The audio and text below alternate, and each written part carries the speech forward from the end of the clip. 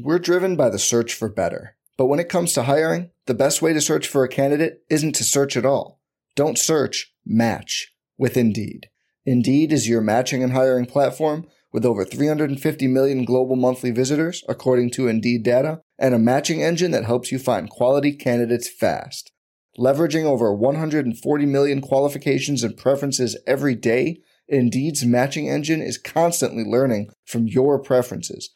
Join more than 3.5 million businesses worldwide that use Indeed to hire great talent fast. And listeners of this show will get a $75 sponsored job credit to get your jobs more visibility at Indeed.com/Blue Wire. Just go to Indeed.com/Blue Wire right now and support our show by saying you heard about Indeed on this podcast. Indeed.com/Blue Wire. Terms and conditions apply. Need to hire? You need Indeed. This podcast episode is brought to you by Coors Light. These days, everything is go, go, go. It's nonstop hustle all the time. Work, friends, family expect you to be on 24/7. Well, sometimes you just need to reach for a Coors Light because it's made to chill. Coors Light is cold lagered, cold filtered, and cold packaged. It's as crisp and refreshing as the Colorado Rockies. It is literally made to chill. Coors Light is the one I choose when I need to unwind. So when you want to hit reset, reach for the beer that's made to chill. Get Coors Light in the new look delivered straight to your door with Drizzly or Instacart. Celebrate responsibly. Coors Brewing Company, Golden, Colorado. Blue Wire.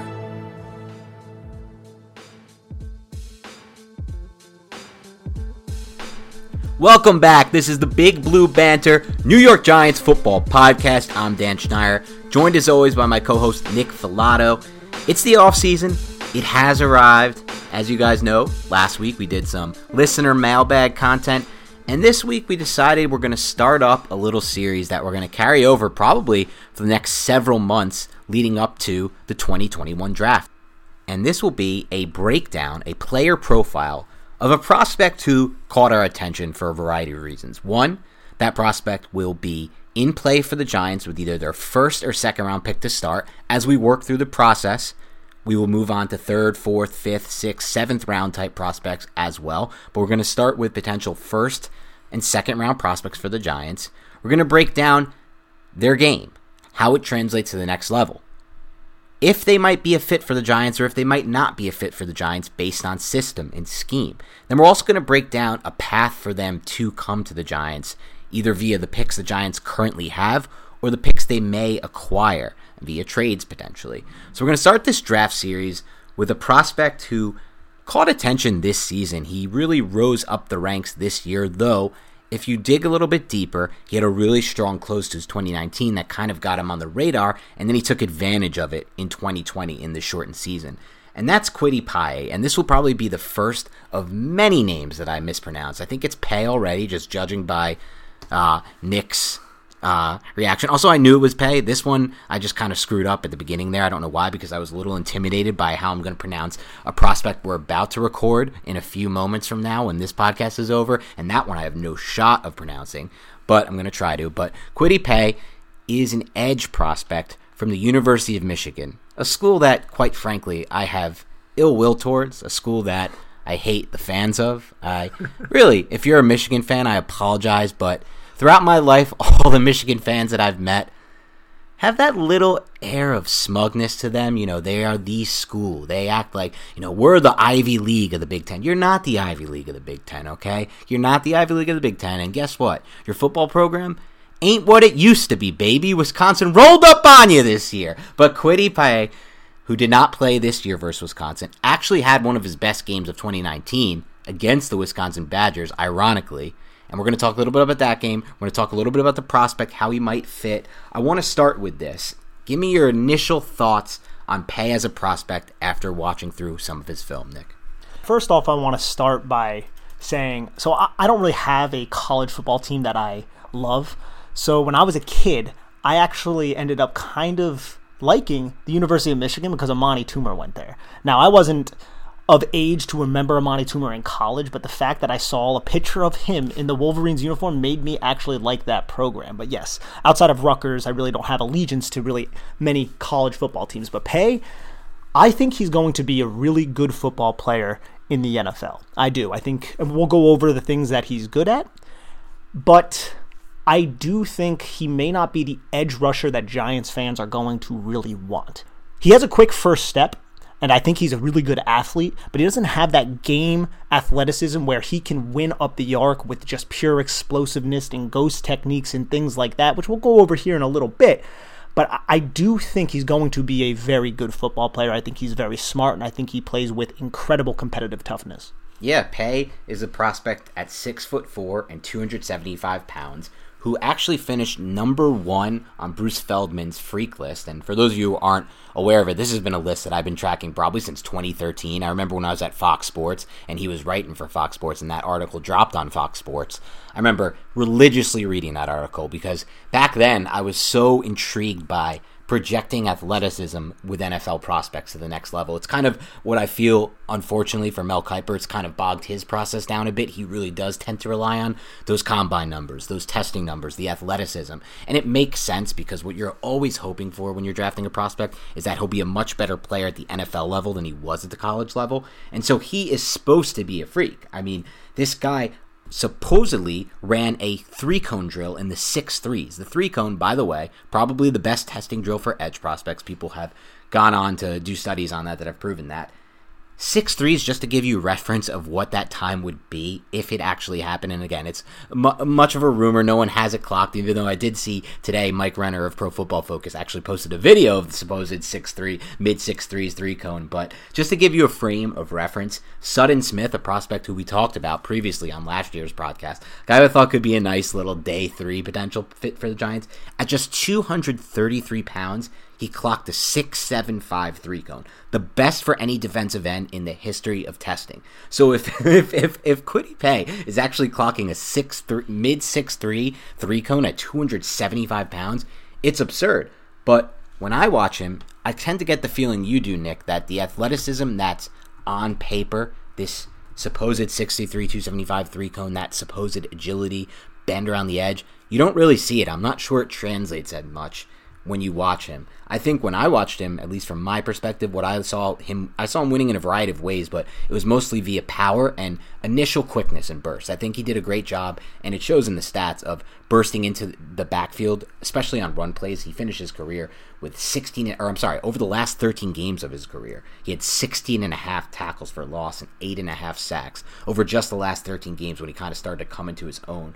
So I think for me, it's kind of a issue with Paye. At least my issue would be more of floor versus ceiling.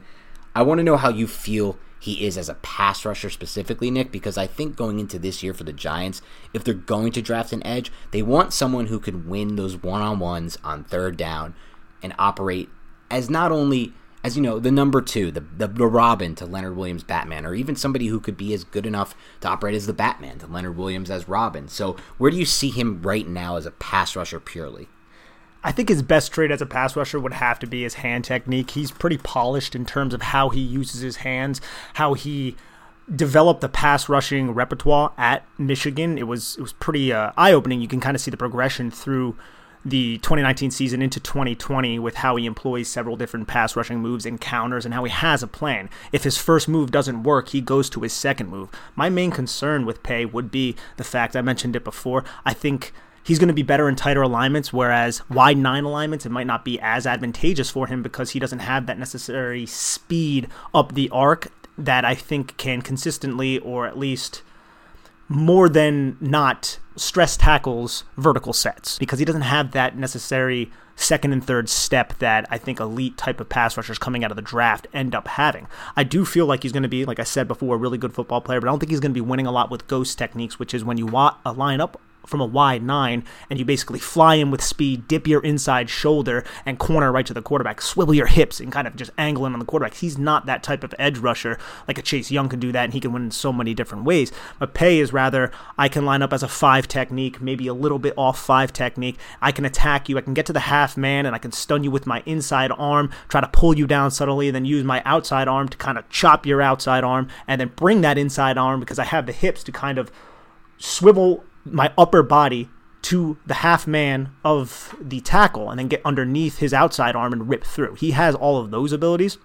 But it's not necessarily winning because of freakish athletic ability. And it's kind of funny that we are saying that, Dan, because I do feel like he's going to be a freak tester, as you've already kind of alluded to. I think he does have good straight line burst, closing width, and things along those lines. But I don't think he's going to necessarily, at least it didn't seem like when he was playing in Don Brown's defense, that he really got to that edge purely off of amazing second and third steps. It's definitely more of a refined hand technique kind of thing with Paye. Yeah, and I think that ultimately brings up a concern when you factor in Patrick Graham's defensive system and scheme and what we've seen on tape. And in that sense, there are a lot of alignments the Giants have, specifically on these third downs, where these DNs or edges or whatever you want to call them are lining up in, a wider stance. We're driven by the search for better. But when it comes to hiring, the best way to search for a candidate isn't to search at all. Don't search, match with Indeed. Indeed is your matching and hiring platform with over 350 million global monthly visitors, according to Indeed data, and a matching engine that helps you find quality candidates fast. Leveraging over 140 million qualifications and preferences every day, Indeed's matching engine is constantly learning from your preferences. Join more than 3.5 million businesses worldwide that use Indeed to hire great talent fast. And listeners of this show will get a $75 sponsored job credit to get your jobs more visibility at Indeed.com/Blue Wire. Just go to Indeed.com/Blue Wire right now and support our show by saying you heard about Indeed on this podcast. Indeed.com/Blue Wire. Terms and conditions apply. Need to hire? You need Indeed. Their ability to burst up the edge, like you said, and dip their shoulders and win with speed, converting to power. That's going to be something that the Giants really need from an elite pass rusher, from a pass rusher they invest, the 11th overall pick in, per se, let's say, in this situation. And I'm not so sure he's actually a really good fit for this system, and that's why I wanted to talk about with you next, Nick. It's a system fit, because from what I've read, it seems like his best fit would be in an even front, and the Giants don't really run that, and it doesn't really seem like he's a perfect fit for this system. So I want to talk to you about his fit for this system, but before we do that, let's take a quick break to hear a word from our sponsors. Credit Karma has always been there to help you make better financial decisions, and now they want to help you even more. With the Credit Karma Money Spend account, you can be rewarded for good money habits. Credit Karma Money is a brand new checking account where you can win cash reimbursements for making purchases. Just pay with your debit card, and if you win, you'll be notified on the spot, and your Instant Karma cash will be added back to your spend account. Open your FDIC insured spend account for free. There's no minimum balance requirements, no overdraft fees, and free withdrawals from a network of over 50,000 ATMs. And when you make a purchase between June 8th and June 30th, you'll automatically be entered to win $1 million. Right now, visit creditkarma.com/winmoney to open your free account and start winning instant karma. Go to creditkarma.com/winmoney to sign up for free and start winning. That's creditkarma.com/winmoney. Instant Karma is sponsored by Credit Karma. No purchase necessary. Exclusions and terms apply. See rules. Banking services provided by MVB Bank Incorporated. Member FDIC. Maximum balance and transfer limits apply. Listen, folks, the Super Bowl is coming up, and sure, we'll all be watching the game, but the best way to celebrate the biggest day in football is to bet on the game. We want to let you know about a great resource for sports bettors, the Action Network. The Action Network is where sports fans go to bet smarter and experience real financial gains. In fact, their Action Network app was recently named the best app in sports betting. And with an Action Network Pro subscription, you can unlock the very best of the app. When you sign up for an Action Network Pro subscription, you can access the Pro Report, which includes expert projections for every game across all the professional leagues. You can see money and bet percentages on every game, so you can see the teams professional gamblers are betting on. You can take advantage of pro systems which match winning historical betting trends with the latest games and lines. You can track every bet you make and get alerts in real time. So if you're looking to bet smarter, an Action Network Pro subscription is the best way to get started. And for a limited time, our listeners can receive 50% off an annual Pro subscription. Just go to actionnetwork.com now and receive 50% off an annual subscription when you use the code ROTOVIZ. That's ROTOVIZ.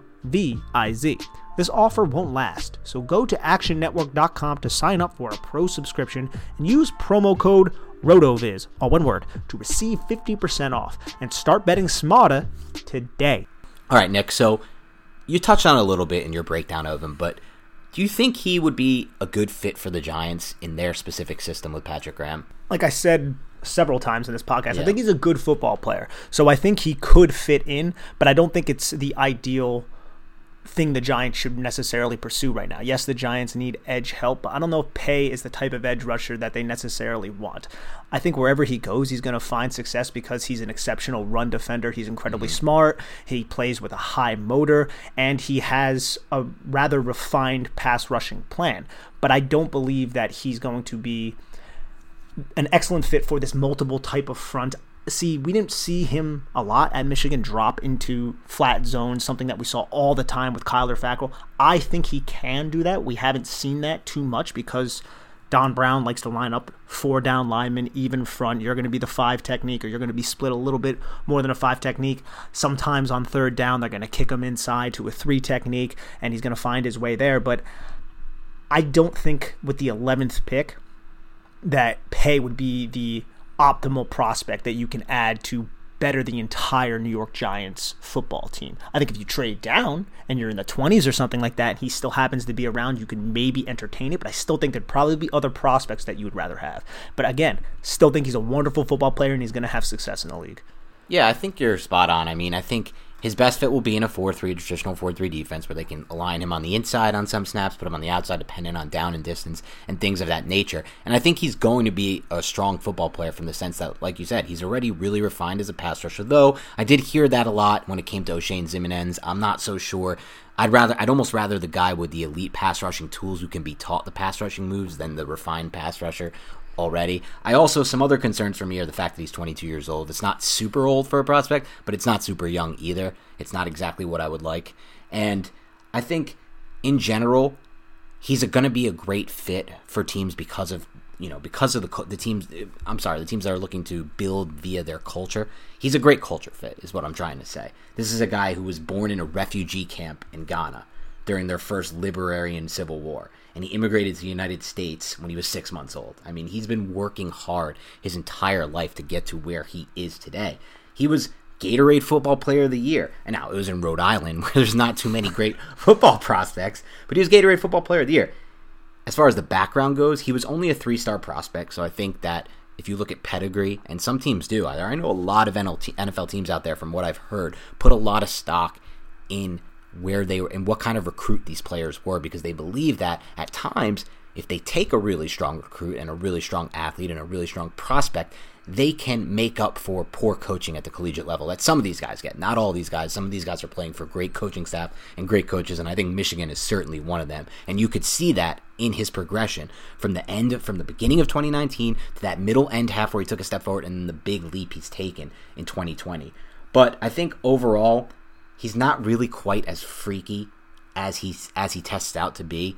And what the Giants are really looking for is someone who can win one-on-one the edge. And like you said, someone who can line up in those wide techniques and really beat the the offensive tackle around the edge. I don't see that when I watch him. But, who knows what the Giants see. I know they're going to like him from a culture standpoint. I know that without a doubt. Yeah, I just wish he had a little bit more flexible ankles. Like, you watch someone like Myles Garrett, and I know these are like top picks, and we're talking about a mid-teen pick, but when they get to that top of the pass rushing arc, and the tackle's bearing down on him, they can bend their ankle, plant it in the ground, and it's on an angle, and you can put so much weight on that and kind of bend through the contact of what the tackle's trying to do to you, because obviously the dude's tackles are 300-something pounds, and they're trying to push you up the arc.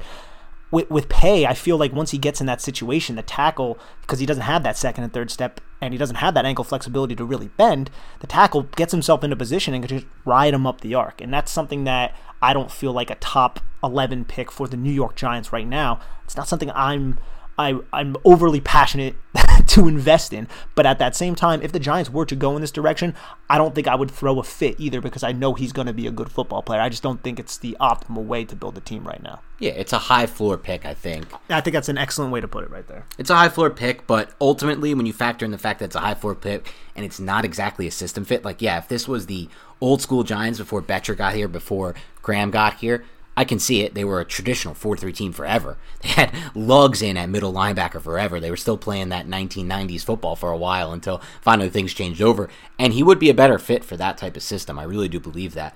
But where the Giants are at now, I'm not so sure. What I did like about Paye specifically is that he did have dominant performances. He had a really big game against Indiana this year in 2020 where he racked up 6 pressures and he was really good in the run game. He stood out there. And then he had a similarly dominant game against Minnesota. Not the best of competition, even though Indiana obviously took a massive step forward as a program. He's not really facing any NFL offensive tackles on either of those teams. But I did like the fact that he was dominant in both games, so I think is important when you're kind of trying to evaluate if a prospect can have success at the next level, because he needs to be a dominant player, have dominant traits. I think ultimately for me, the fact that he doesn't exactly have any dominant traits would also rule him out at 11 for me. But we'll leave it off on this, Nick. Is he worthy to you of a top 11 pick? And if not, would he be someone that you would target via trading if the Giants were to trade down into the late teens?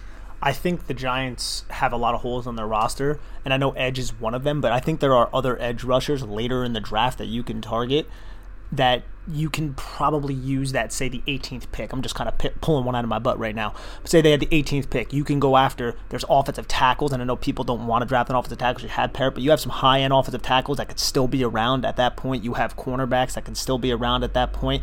You have linebackers who can also add value as an edge rusher, which we'll go over here in a little bit, not on this podcast, but those listening will see soon.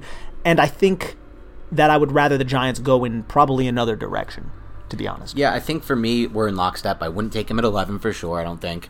And again, keep in mind, as we work through these prospects, we will be diving even more into every single person that we go over now in mid-January throughout the next 2 months. So our opinions may change. We Absolutely. will watch more film. We're going to study these prospects a lot more. What we're saying now is not written in stone. This is just with our initial evaluations of these players. And as of now, I'm with you.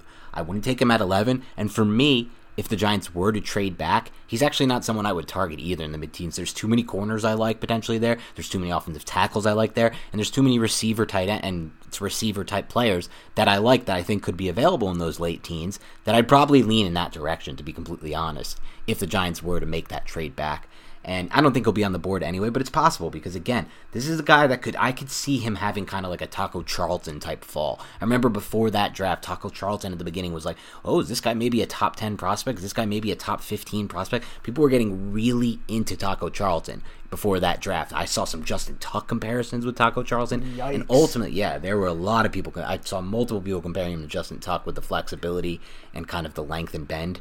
But, not bend, but the length. Yeah, with Taco, I see a different player here with Paye. I think Paye is no, he's not Taco Charlton at all. No, I know, but I know that you're not making the comparison in skill set, but just like how the draft community may end up treating him. But just when you watch the film objectively, I feel like, and I'm sure you agree, Paye is the better football player without a overall. doubt. And yeah. We didn't really even touch that much on how he does defend the run, because he does a really good job reading his run keys, even though he's on the line of scrimmage. And if he sees power or puller, he'll keep that end just really tight, and he'll restrict, and he'll really force every single gap to be really, really restricted. He's very good at slanting inside into the B gap, dipping his outside shoulder underneath the tackle, and then just getting free. That's one of the main reasons why he had a lot of tackles for losses. He uses his hands. They have pop, uses them incredibly well. So he's going to be a good run defender. He's not going to get blown off the line of scrimmage or be overpowered at the point of attack in one-on-one type of situations either. Yeah, without a doubt, and there's no comparison to Taco Charlton as player. I just was bringing up that name as somebody who kind of rose the board and ultimately ended up falling later in the draft because he didn't really have a defining pass rushing trait. I think that's kind of when you're taking an edge, you want him to have a defining pass rushing trait. Can he convert speed to power with the best of them? Does he have incredible bend around the edge like Von Miller had in that one draft?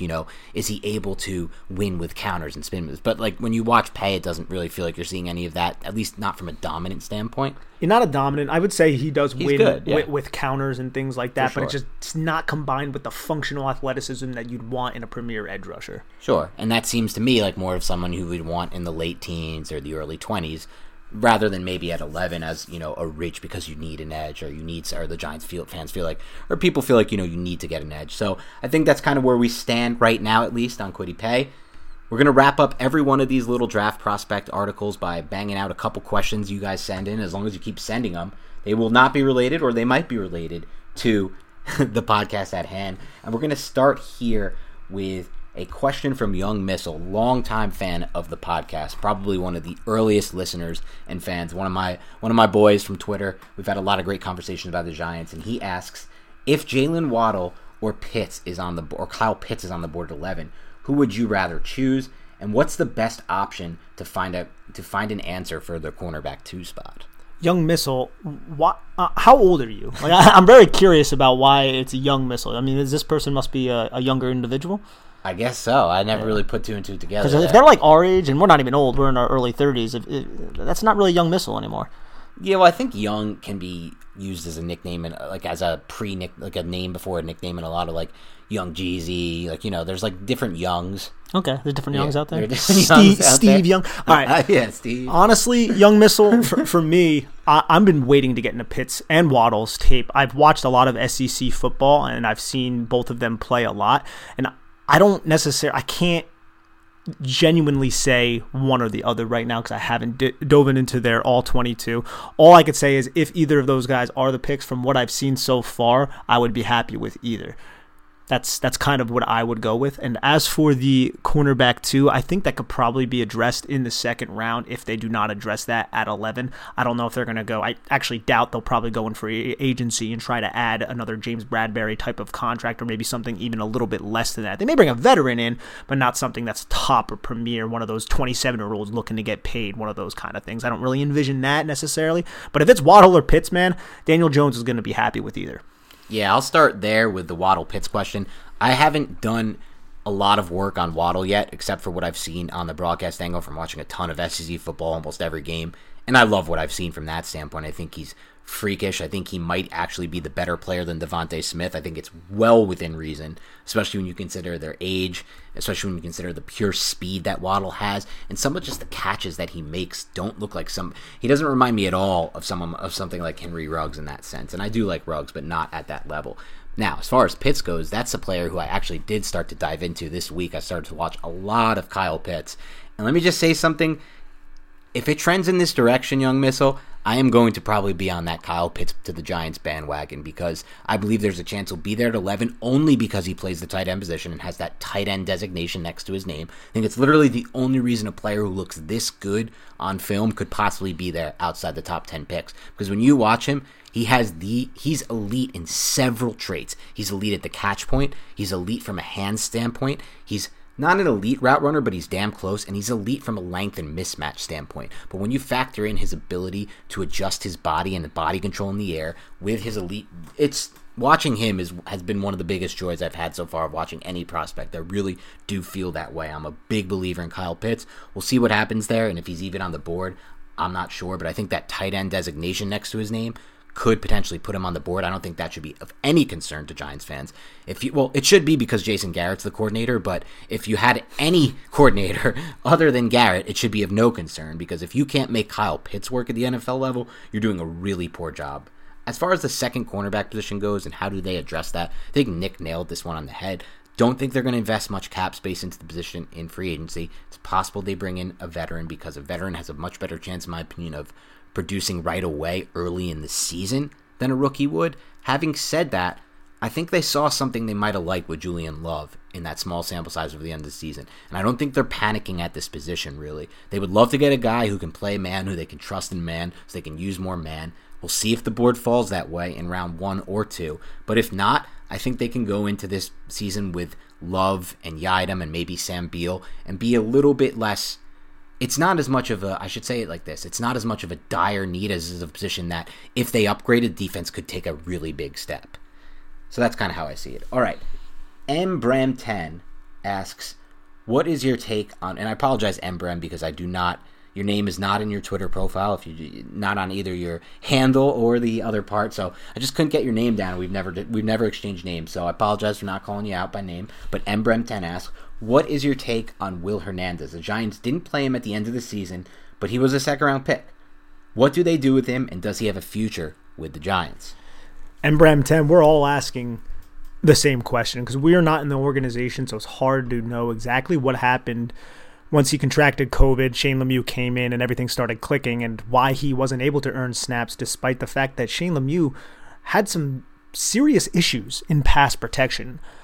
What I can say about him now is that he is on the roster for another year, and that's an incredibly cheap contract right now. So for this next season, 2021, it's excellent that you have someone like Will Hernandez who can step in and play if injuries do end up happening. For the future, if this coaching staff doesn't play him next year, Shane Lemieux ends up winning out and he just becomes a swing interior offensive lineman, then he's not going to be a Giant. I couldn't imagine him being a Giant at that point. The rest of the NFL has draft grades on him. I'm sure a lot of people really do like him and would like a chance to bring him in and compete. And if for whatever reason Joe Judge and Joe Judge's coaching staff don't see it with him, then he's going to be gone after this season. Yeah, that's an excellent answer. I think Nick and I are in lockstep with this one. We both were kind of uncertain as to why Shane Lemieux played over Will Hernandez at the end of the year. I guess the idea is that he meshed better in the Giants' run blocking scheme, but honestly, I mean, a lot of the tape that Will Hernandez had coming out of UTEP showed that he could be good in a lot of the same run, on a lot of the same run plays the Giants had success with this season. So that part is odd to me. I don't think he's someone who just forgot how to block and power gap, and he's always been someone who projected better in that system. That's kind of why before the season, both Nick and I thought he was a potential breakout prospect for the Giants. Now, as far as how does his long-term future goes, Nick nailed it. If he's again a reserve next season, and who knows, there's still a lot to play out there with the fact that Kevin Zeitler, it could be a potential salary cap cut. We don't want him to be. We don't think he deserves to be, but he could be. And with the fact, and then maybe Hernandez moves over to right guard, or Shane Lemieux moves over to right guard. It's definitely possible. It's also possible that, a full offseason, no COVID, a new offensive line coach who's set to come in for the Giants could see it a lot differently and could convince Joe Judge that Will Hernandez deserves back in the lineup over Shane Lemieux. They're going to have a lot of time to watch a lot of film at the end of this year. And if you watch the film, you'll see that at least once per game, a minimum of one time per game. Me and Nick watched every single snap on all 22. Shane Lemieux blows a pass protection in a really bad way that could kill drives, and oftentimes did kill drives, or put the Giants at a massive disadvantage on said drive. And if it's happening at least once per game, that's too much. It should be happening maybe once every 3 games if you're a solid guard. Now, as far as Hernandez goes long-term as well, I will say this. He was the 34th overall pick in the 2018 draft, a draft where the Giants had the 2nd overall pick in every single round, dumped one on a running back, which is still absurd to me, and has put the franchise at a massive disadvantage. I don't care how this is spun. It's the truth. And then went ahead and said, I can't trade this pick. I can't even consider it. We have a player who we have a top 15 grade on in Hernandez. And so they almost traded up for him. They were patient. They didn't. And they drafted him at 34. But you can't miss. You cannot miss if you're going to make that pick. And so it's a big year for him. And it's a big year for the Giants and this entire regime. Because if Hernandez ends up being some, back-end bench $3 million reserve guard for the Giants this season, who plays 12 snaps a game, or ultimately like he did at the end of the season, doesn't play any snaps a game, it's a really bad look for a franchise that used the 34th overall pick on him, and from a GM who's supposed to be a guru when it comes to the offensive line. So there's a lot to be decided there. I think both Nick and I are hopeful that he can start over Lemieux in 2021. Hey, Dan, what do you think Shane Lemieux's pass blocking grade in Stratomatic is? He would have to be a 0. A 0, right? He'd have to be a definite 0. For those of you who don't know, we'll take a little break in the questions to go over this one. Stratomatic football, the nerdiest game in the history of life. It's a board game for nerds, for football nerds like myself and Nick. My dad taught it to me at a young age. He knew I was going to be a football nerd, the one that I've become today, that I've grown into. He saw it early in me. He said, listen, when I was a kid, Dan, I played this game called Stratomatic Football. For those who don't know, I think you guys, anyone who listens to this podcast would agree, it's the single best game in the history of the world ever created. I wish I could be a spokesman for Stratomatic Football. I really do. And so it's a board game. The board is a football field. You have 11 pieces on the field. That's your defense. You get to move them before the snap. The offense calls a play, a variety of pass and run plays. The defense has to guess if it's a run or pass, and they have to set up their defense in zones where they think the play is going to go to. Then you roll dice, and the play is determined based on how well the defense picked the offense's play or how well the offense fooled the defense. And the luck of the dice. And I bought the game, played it a couple times with Nick, and you know what? Right now, it's a great game. We've had some barn burner games. 2 of the 3 games went to overtime. 1 game in overtime featured 3 fumbles and an interception, including one of those fumbles. Nick had a game-winning interception in his hands when he rolled for the return. So once you have an interception in the game, you have to roll to see if a pass is intercepted. You have to re-roll. And you have to re-roll for an interception return. If you roll an 11, it's a return of 22 yards and a fumble. And so Nick fumbled the return. I recovered it, and the game ended in a tie. But for those of you who don't know, look it up online, Stratomatic Football. I cannot suggest it any more than I already have. All right, we got time for one more question on this podcast. It's from Kelby Sutterfield, Kelby. And he asked, last pod you mentioned Daniel Jones needed to speed up his processing. Could that also be impacted by the Giants wide receivers getting some of the lowest separation in the NFL this season? Guys aren't getting open, so Daniel Jones has to hold the ball longer, limiting how quickly he can make his reads. You guys rock. Thank you so much, Kelby Sutterfield. Okay, I can't read apparently. I think absolutely, to be honest, Kelby. When your first read cannot create any separation, whether that be in man coverage, more than likely in man coverage, especially in tight press man coverage, if they can't win at the line of scrimmage, it's going to be very difficult to force the football, and it's going to cause hesitation for the quarterback, Daniel Jones. So I think that's an excellent point. But I think Dan and I think we both agree that Daniel Jones got a lot better with this in 2020. But we also want to see him be a little bit quicker in zone. That was our big issue going from 2019 to 2020. I felt like he made a big stride in that area, but you still saw some inconsistencies with it throughout the season, which is a custom for a young second-year quarterback, first year in his system. So, but I would definitely attribute, especially when he's facing man coverage, the lack of separation as definitely something that would kind of give Daniel Jones pause. Yeah, I think Nick nailed it on the head. The one area where I think that should be in lockstep. Anyone who disagrees with that, I would say, is probably a little bit off in their analysis, because if the receivers aren't getting separation, it's a lot harder for the quarterback to go through his progressions and to process post-snap. Now, where we might disagree, and not me and Nick, just anyone and myself who makes this point, is the culprit for the lack of separation. In my mind, the reason that the separation, why the Giants had some of the lowest separations in the league, has a lot more to do with the play caller and with the offensive design and the play design than the actual receivers playing the game.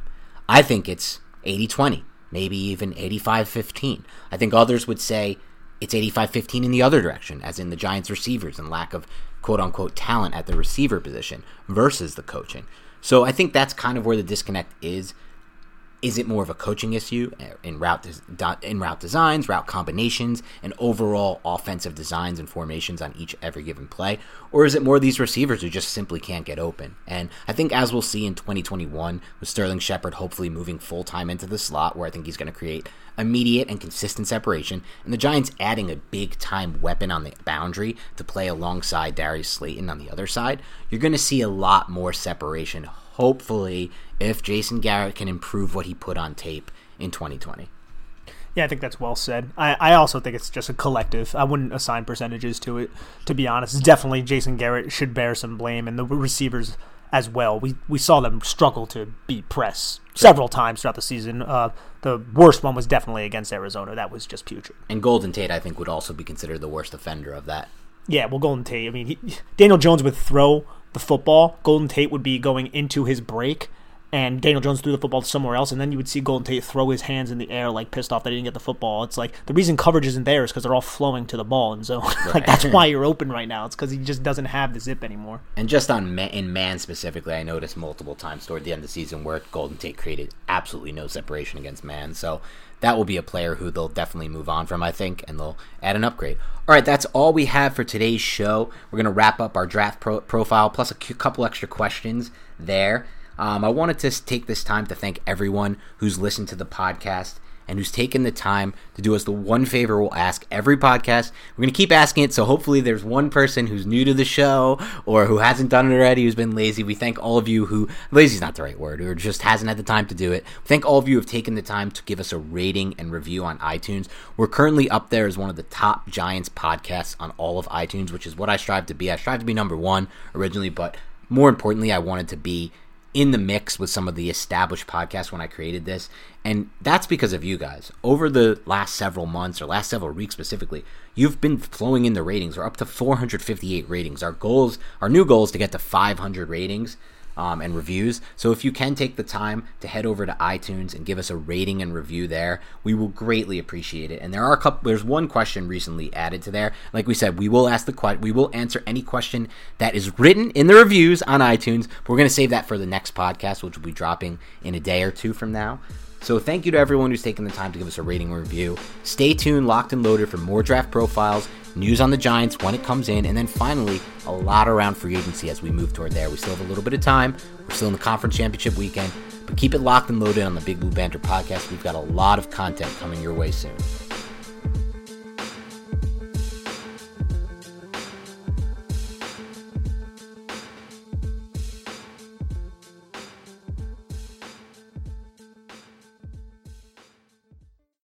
Without the ones like you, who work tirelessly to keep things running, everything would suddenly stop. Hospitals, factories, schools, and power plants, they all depend on you. No matter the weather, emergency, or time of day, you're the ones who get it done. At Grainger, we're here for you with professional-grade industrial supplies. Count on real-time product availability and fast delivery. Call, click Grainger.com, or just stop by. Grainger, for the ones who get it done.